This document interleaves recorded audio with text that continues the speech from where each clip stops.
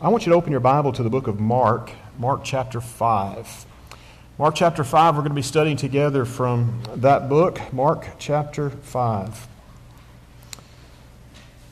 And we're going to be looking in particular in verse number 21. Mark chapter 5, beginning with verse number 21. In Mark chapter 5, beginning with verse 21, we are introduced to a rather unique situation in the life of our Lord. And it's a situation that provides us with a lot of great application for our lives. And if we're not careful, we can overlook some of the things that the Holy Spirit wants us to understand as He guides the writing of this very important passage of Scripture. And as we read together Mark chapter 5, beginning with verse 21 through the end of the passage, I want us to try to see if we can pick up on some of those wonderful gold nuggets of practicality for our lives, and then see how they can be of benefit to us in our day-to-day. You know, Aaron and others, as they have prayed in the past, especially before the preacher gets up to preach, they'll pray something to the effect that we might take the things that we've learned and apply them to our lives. Well, that's certainly the case this morning. All mornings, all Sunday mornings, I'm sure, but especially this morning because of the practical nature of some of the things that I'm going to share with you. But if you look in Mark 5, beginning with verse 21, let's just read through this together and then come back and do some examination of the text. Now, when Jesus had crossed over again by boat to the other side, a great multitude gathered to him, and he was by the sea. Now, let's just put a peg there and pause for a second and take note of the fact that Jesus, he had been on the west side of Galilee, and now he has gone to the east side of Galilee, perhaps for a bit of a respite. You know that Jesus was very involved in the process of teaching and sharing a message of hope, sharing a message of love, sharing a message of eternity. And in the process of these messages that Jesus would share, he would also find himself in moments where there were specific physical, emotional, in some cases financial needs, and Jesus tried to provide aid when and where he could. In particular, in the realm of physical ailment, he would provide healing. And so we read the various miracles of Jesus. Now, we don't read all of the miracles, mind you. In fact, in John chapter 20, we might, or the book of John, we might think of that as the book of miracles. It identifies 7 specific categories of miracles. And then in John chapter 20, verses 30 and 31, Jesus says, truly, with many other words did he in the presence of his disciples, which are not written in this book, but these are written that you might believe, and that believing you might have life in his name. And so Jesus has a lot of his work recorded for us, but not all of his marvelous miracles recorded for us. But as Jesus is out and about and he's doing these good things and he's teaching and so forth, he is also a man. I mean, he's not just Jesus, the Christ, the Son of God, the Savior of the world, God himself, John 1 through 4, but Jesus is a man. And as a man, Jesus would on occasion become tired. Jesus would need to sleep. Jesus would need to eat. Jesus would need to check out, if you will, of life and just process the events of the day, process the events of the week, process the things that he did to help those that were in need. I mean, it had to have been weighing heavily on him as a man. And we know that he dealt with emotions, and he had emotions, and he had emotions of gladness, but he also had emotions of sadness, and he dealt with grief. Remember John chapter 11, Jesus wept, the emotion of grief. You remember in Matthew chapter 26, when Jesus was in the Garden of Gethsemane, and he was in the shadow of the cross, the Bible tells us that he was overwhelmed by the emotion of what he was getting ready to face, which was the cross itself. And he said, my soul is exceeding sorrowful and nigh unto death. And so Jesus knew what it was like to experience emotions and perhaps even a little bit of stress and anxiety and depression. Well, Jesus had gone over to the east side and getting a bit of a respite, if you will. Now he's getting back to work. He's going back to the west side. And while he's there, he finds himself in another moment to be of aid to someone in need. Look at verse 22. And behold, one of the rulers of the synagogue came, Jairus by name, and when he saw him, he fell at his feet, fell at Jesus' feet, and begged him earnestly, saying, My little daughter lies at the point of death. Now, try to put yourself in Jairus' shoes for a moment. I was thinking about this as I was reflecting on things that I would say this morning, and I was thinking about this. What if this was my little girl? What if I was there in the presence of the Lord, and I knew that there was this great one? I didn't understand everything about him. I didn't even for sure grasp the concept that he was the Messiah or that he had all of these abilities that I heard about. But you know what? I'm going to give it a try. You know, I know the stories that I've heard. I know the uproar that I've heard about this man that was wandering through and he was healing people and of their various diseases. And my little girl, my little daughter, she's nigh to the point of death. I'm going to do everything and anything in my power to see that she is healed, that she survives. And it says, he says to Jesus, come and lay your hands on her, that she may be healed, and she will live. So first thing I want you to observe here is that she, of course, is alive, at least in his mind. She is alive at the point that he approaches the Lord. And verse 24 says, Jesus went with him, and a great multitude followed him and thronged him. So, Jesus is in the presence of all of these people. He's gone about back to do his work, his healing, his teaching, and so forth. And in walks Jairus. Jairus says, my little daughter is near to the point of death. She is sick. Of course, other translations would tell us, or other accounts here would tell us that she is dead. And so perhaps what he is saying is that she is sick, but I understand in this process between the time I've left home to come and be with you, Lord, maybe she has died. But you know what? I'm going to give it a go. I'm going to connect with Jesus. I'm going to see what, if anything, he can do to help. And as they are walking back, he is enthronged by people. And verse 25 says, a certain woman had a flow of blood for 12 years. She's hemorrhaging for 12 years and suffered many things from many physicians. She had spent all that she had and was no better, but rather grew worse. Verse 26, can you imagine that? Can you imagine being someone who is ill for 12 years? And maybe you have experienced an event where you have been sick for so long and you've gone from doctor to doctor to doctor. I've known people like this who for years have gone from doctor to doctor to doctor, and they have been trying to get some answers. They've been trying to get a message of hope, a message of this is what you can do in order to be healed. This is the medication that you need. This is the therapy process that you need. Whatever. This is what you need to be healed. And for 12 years, she has expended everything.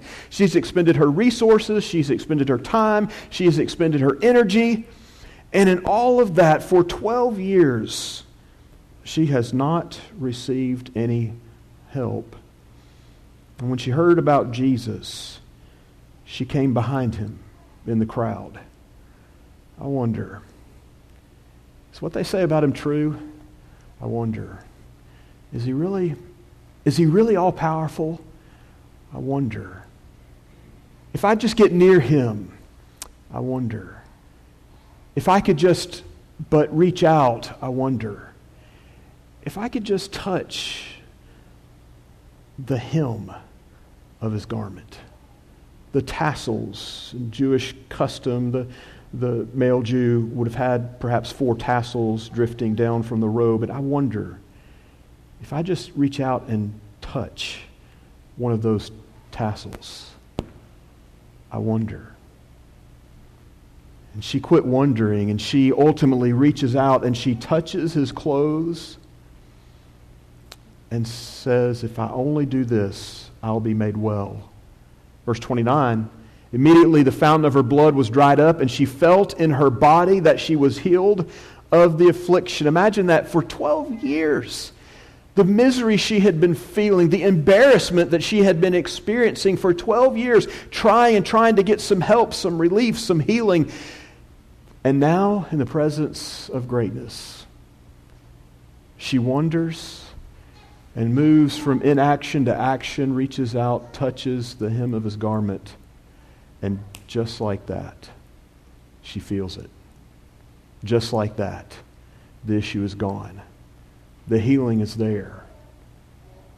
And she realizes, yes, I am in the presence of greatness. And Jesus immediately, this is awesome, Jesus immediately, knowing himself, his self-awareness, and knowing himself that power had gone out of him, turned around in the crowd and said, "Who touched my clothes?" Can you imagine that? Can you imagine being in a great crowd like this and just surrounded by people, and people pushing and shoving, just trying to get close, and maybe trying to bump elbows with them, and maybe there are some that would be able to go back and say, I actually was there when Jesus was present, and I bumped elbows with him. Or I touched his garment. Or I made eye contact with him and he with me. What an incredible moment it was. And so there was all of this touching and all of this interaction, if you will, in this great crowd of people. But Jesus noticed one in particular. This touching by someone that needed some of his power. And in that moment, Jesus said, "I felt my power leave me." It's no wonder that Jesus had to go off and rest a while at times because of his ability to provide this healing. It exhausted him. It took something from him, if you will. "Who touched my clothes?" But his disciples said to him, "You see the multitude thronging you, and you say, 'Who touched me?'"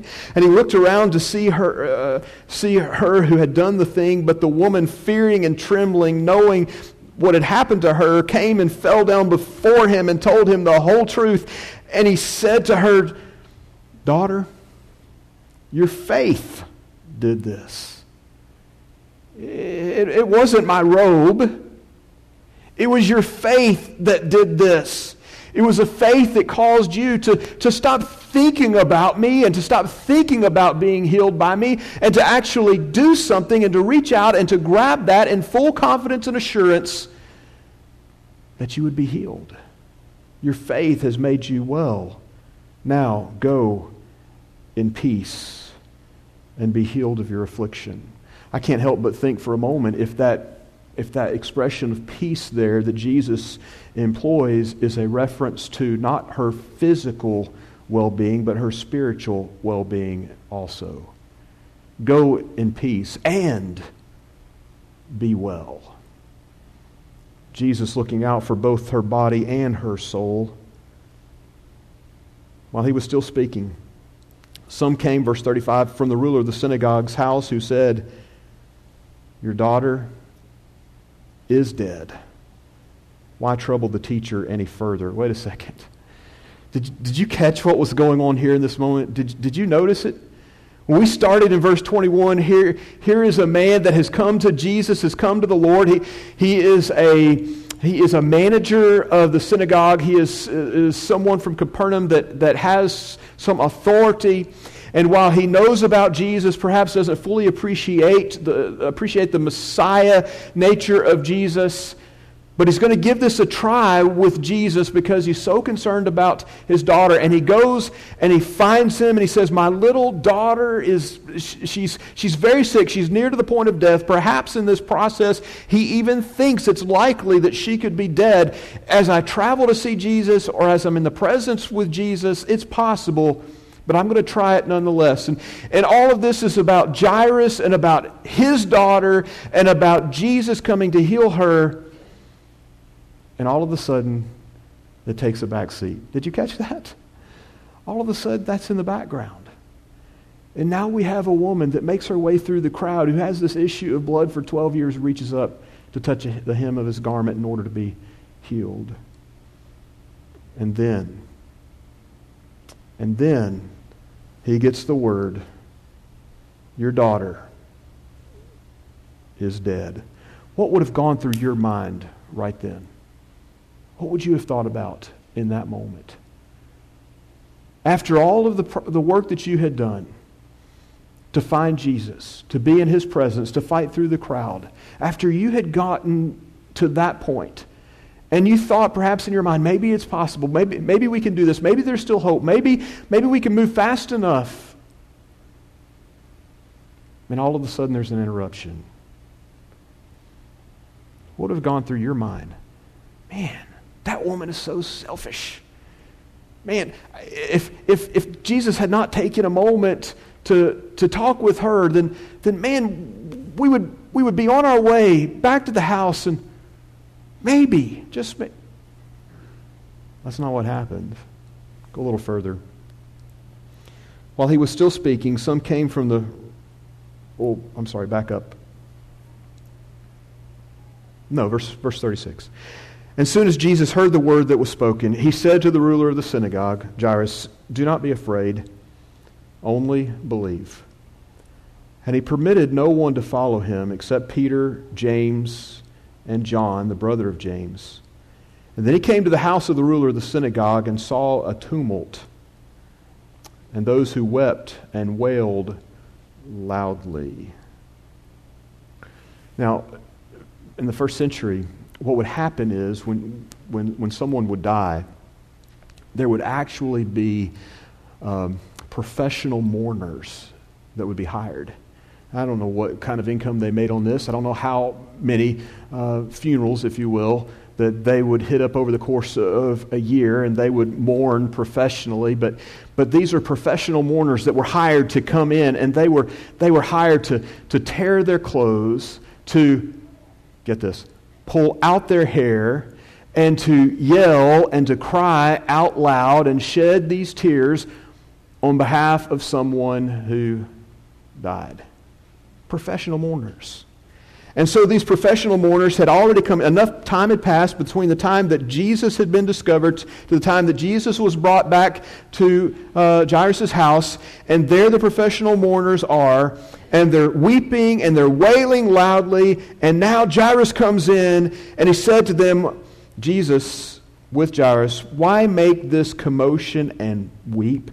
The child is not dead, but sleeping. And we're not talking about soul sleeping. That's false doctrine. We're not talking about that. We're talking about a body that's asleep. You see, there's no such thing as soul sleeping, because your spirit is always alive. And when your spirit is separated from your body, they would refer to the body as being asleep, but the spirit is very much alive. And when you and I leave this world, if you will, when we die, our body remains, but our spirit leaves, and our spirit goes into what we commonly refer to as the Hadean realm, but it goes into that waiting place of either torment or paradise, depending on whether or not we're faithful to the Lord. And there we wait until the final judgment, 2 Corinthians 5 and verse 10. And then we receive that sentence of heaven or hell. And so in this moment, what you have is Jesus recognizing and telling them, she is not dead. What? Well, her body's asleep. Her spirit's very much alive. And he's now getting ready to infuse that spirit back into that body. Notice what happens next.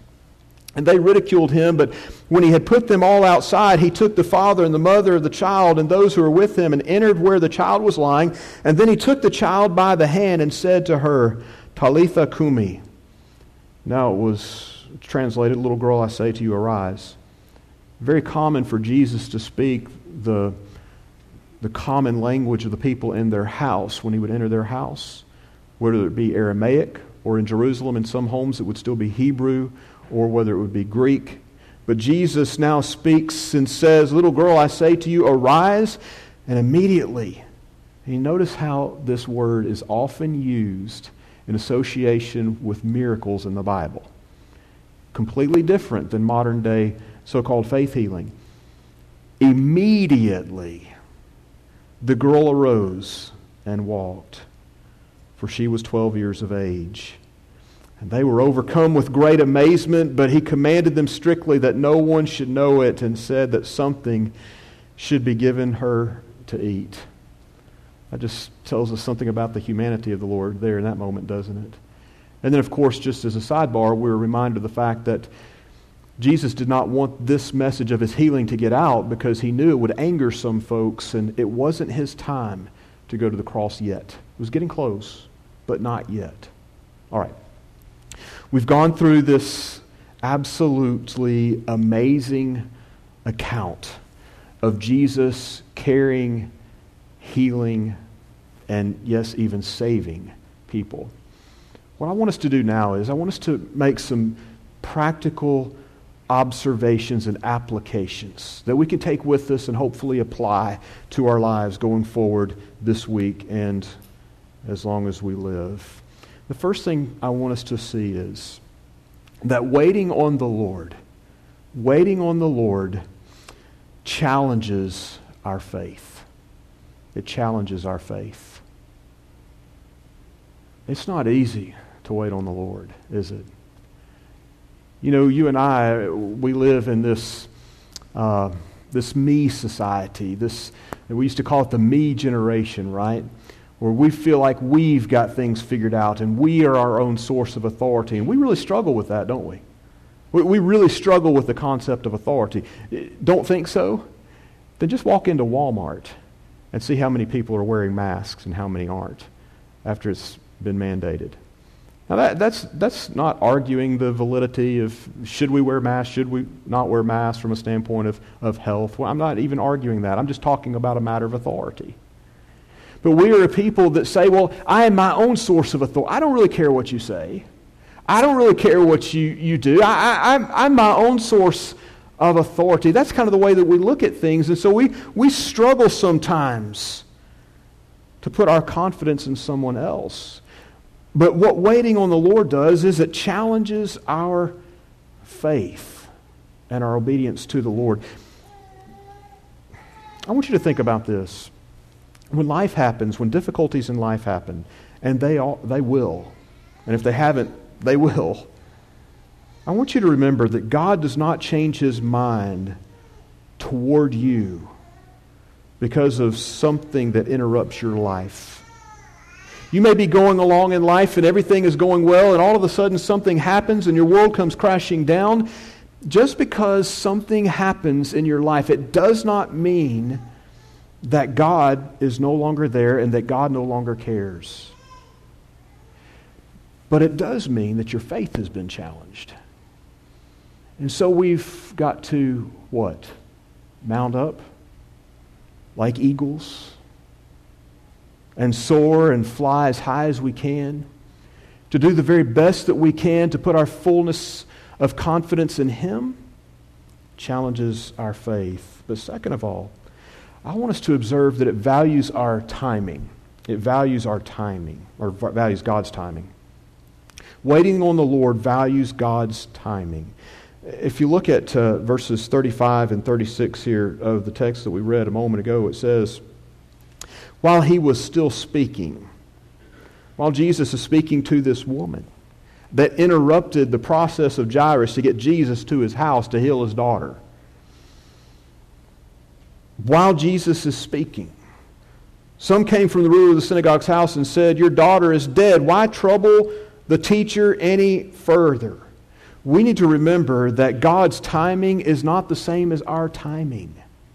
In 2 Peter chapter 3 and verse 8, to God 1,000 years is a day, and a day as 1,000 years. God and I, God and you, we don't think we are not on the same time as God is. And so when we find life happening and the challenges of life happening, we need to wait on the Lord. And in waiting on the Lord, it helps us to value the timing of the Lord. Allow God's timing to be your timing. Jairus had nothing to lose and everything to gain in this moment by just taking a breath, letting Jesus help the woman, and continue walking with Jesus all the way home. He didn't have anything to lose in that process. And it's impressive to me as I read this account that Jairus did not get all upset here.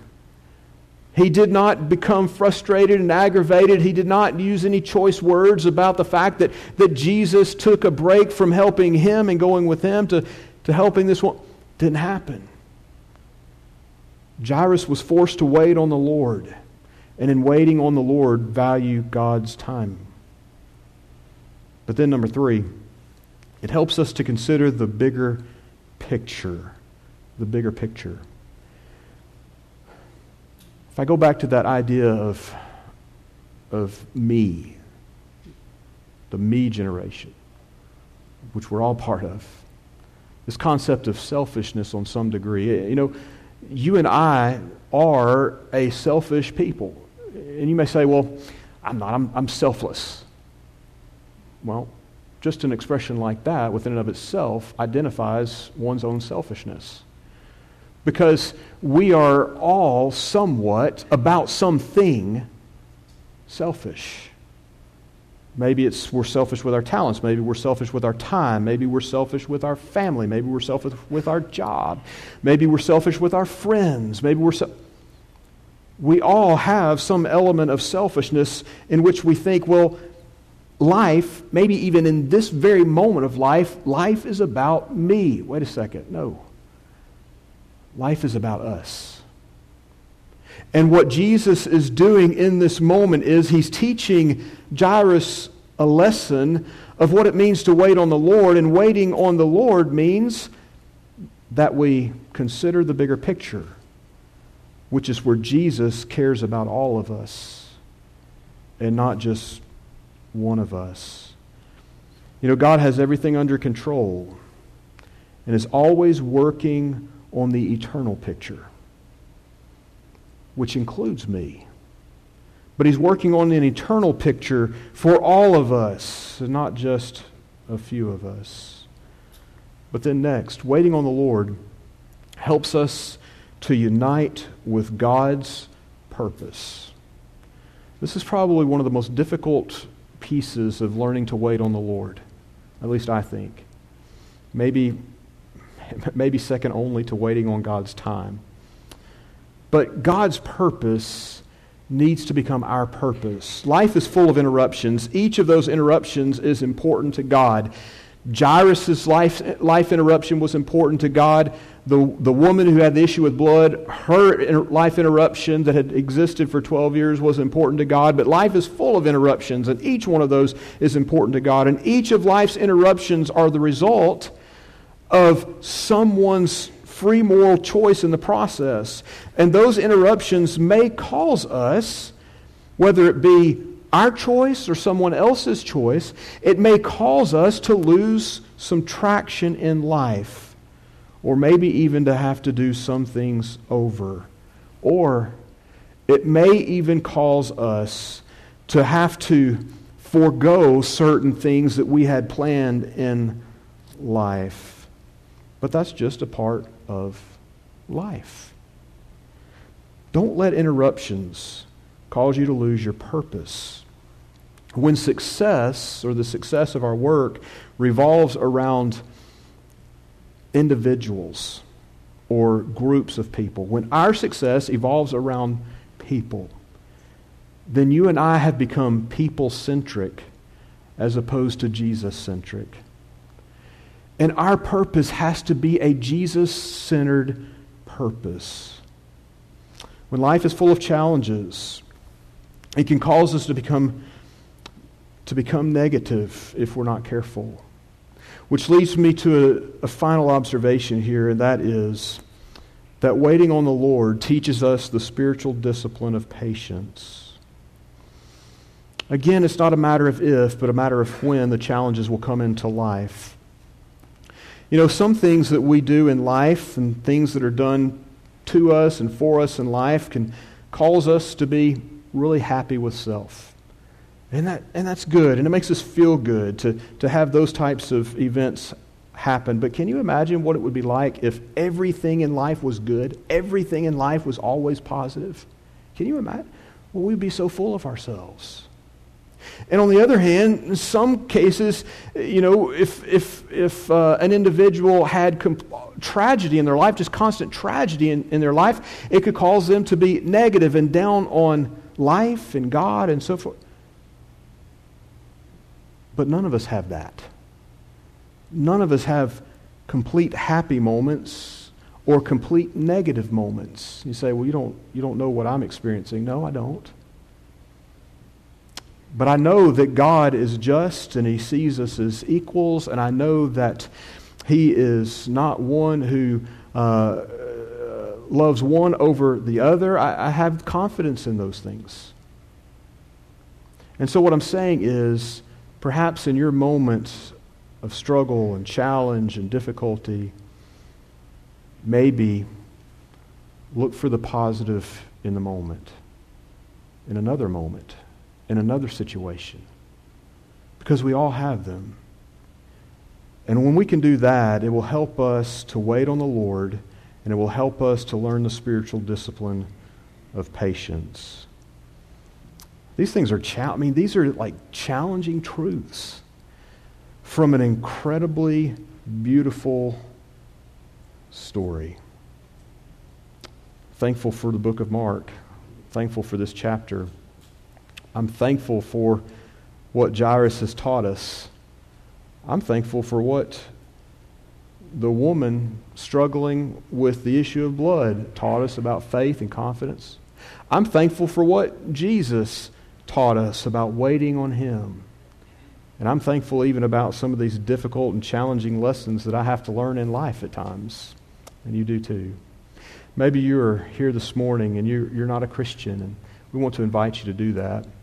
You know, the Bible gives us the detail of what we must do in order to be saved. And it's not a challenging concept, but yet it is one that we sometimes make challenging. You know, in order to become a Christian, all we have to do is to come to God on His terms. Let me give you one of my favorite verses. It may be one of your favorites as well. For God so loved the world that He gave His only begotten Son, that whosoever believeth in Him should not perish, but have everlasting life. Verse 17 says, For God sent not the Son into the world to condemn the world, but that the world through Him might be saved. Now that passage is the ultimate passage on teaching us what we need to do in order to be in the right relationship with the Lord. And it says that we have to believe. You say, well, I'm totally on board with that. All I have to do is believe. Well, you know what? I thought I needed to do something different to be a Christian, but I've believed already. Well, it may not be exactly what you think. So belief is a word that is a comprehensive concept. In fact, if you were to look it up in the language, it is a word that means conviction and trust combined with obedience. All right? So it sounds like then there's more for me to do than just believe that Jesus is the Son of God. Well, that would be right. In fact, if it was enough just to believe that Jesus was the Son of God, you know those wicked demons in James chapter 2 would be saved? Because it said even the demons believed and trembled. So there's got to be more than just a recognition that Jesus is the Son of God, that He loves me and that He loves the world and He died for the sins of the world. There's got to be more. And there is. You know, the Bible says in Luke, right next to that book of Mark, that we've got to learn to repent of our sins. So that means we change our mind about sin. It means that maybe I've been going down this path and there's some things about this path that are not right and I need to change my mind about it. I don't want to continue down that path. I'm going to change my mind. I'm going to repent of my sins. Wonderful. And then you know what you need to do? You need to make a confession of faith. I believe that Jesus is the Son of God. I've repented of my sins. I have believed that He is the Son of God, that He loved me, that He died for me, but now I'm ready to confess that confidence that I have in Him. I'm ready. But you're not saved yet. Not yet. Because Acts 2 and verse 38 says that we have to repent and, that's a coordinate conjunction, repent and be baptized, every one of us, in the name of Jesus Christ for the forgiveness of our sins. So repentance and baptism go together, kind of like a train going down the track. They got to work together here. Baptized for the forgiveness of our sins. Then our sins are removed. We are in Christ, Galatians 3:26 and 27, and we're on our way home to heaven. Isn't that good news? Maybe you need to do that this morning. Maybe you are a Christian, but you've wandered away. You've allowed yourself to become separated from God, not from His love, because He loves you no matter what, but you've allowed yourself to be separated from His purpose for your life, and He's no longer been first and foremost in your life, and you know that, and you want to repent, and you want to ask us to pray with and for you. I'll put that mask on my face, and I'll sit right next to you, and I'll talk to you, and I'll pray with you. If we can be of any assistance to you, let us know as together we stand and as we sing.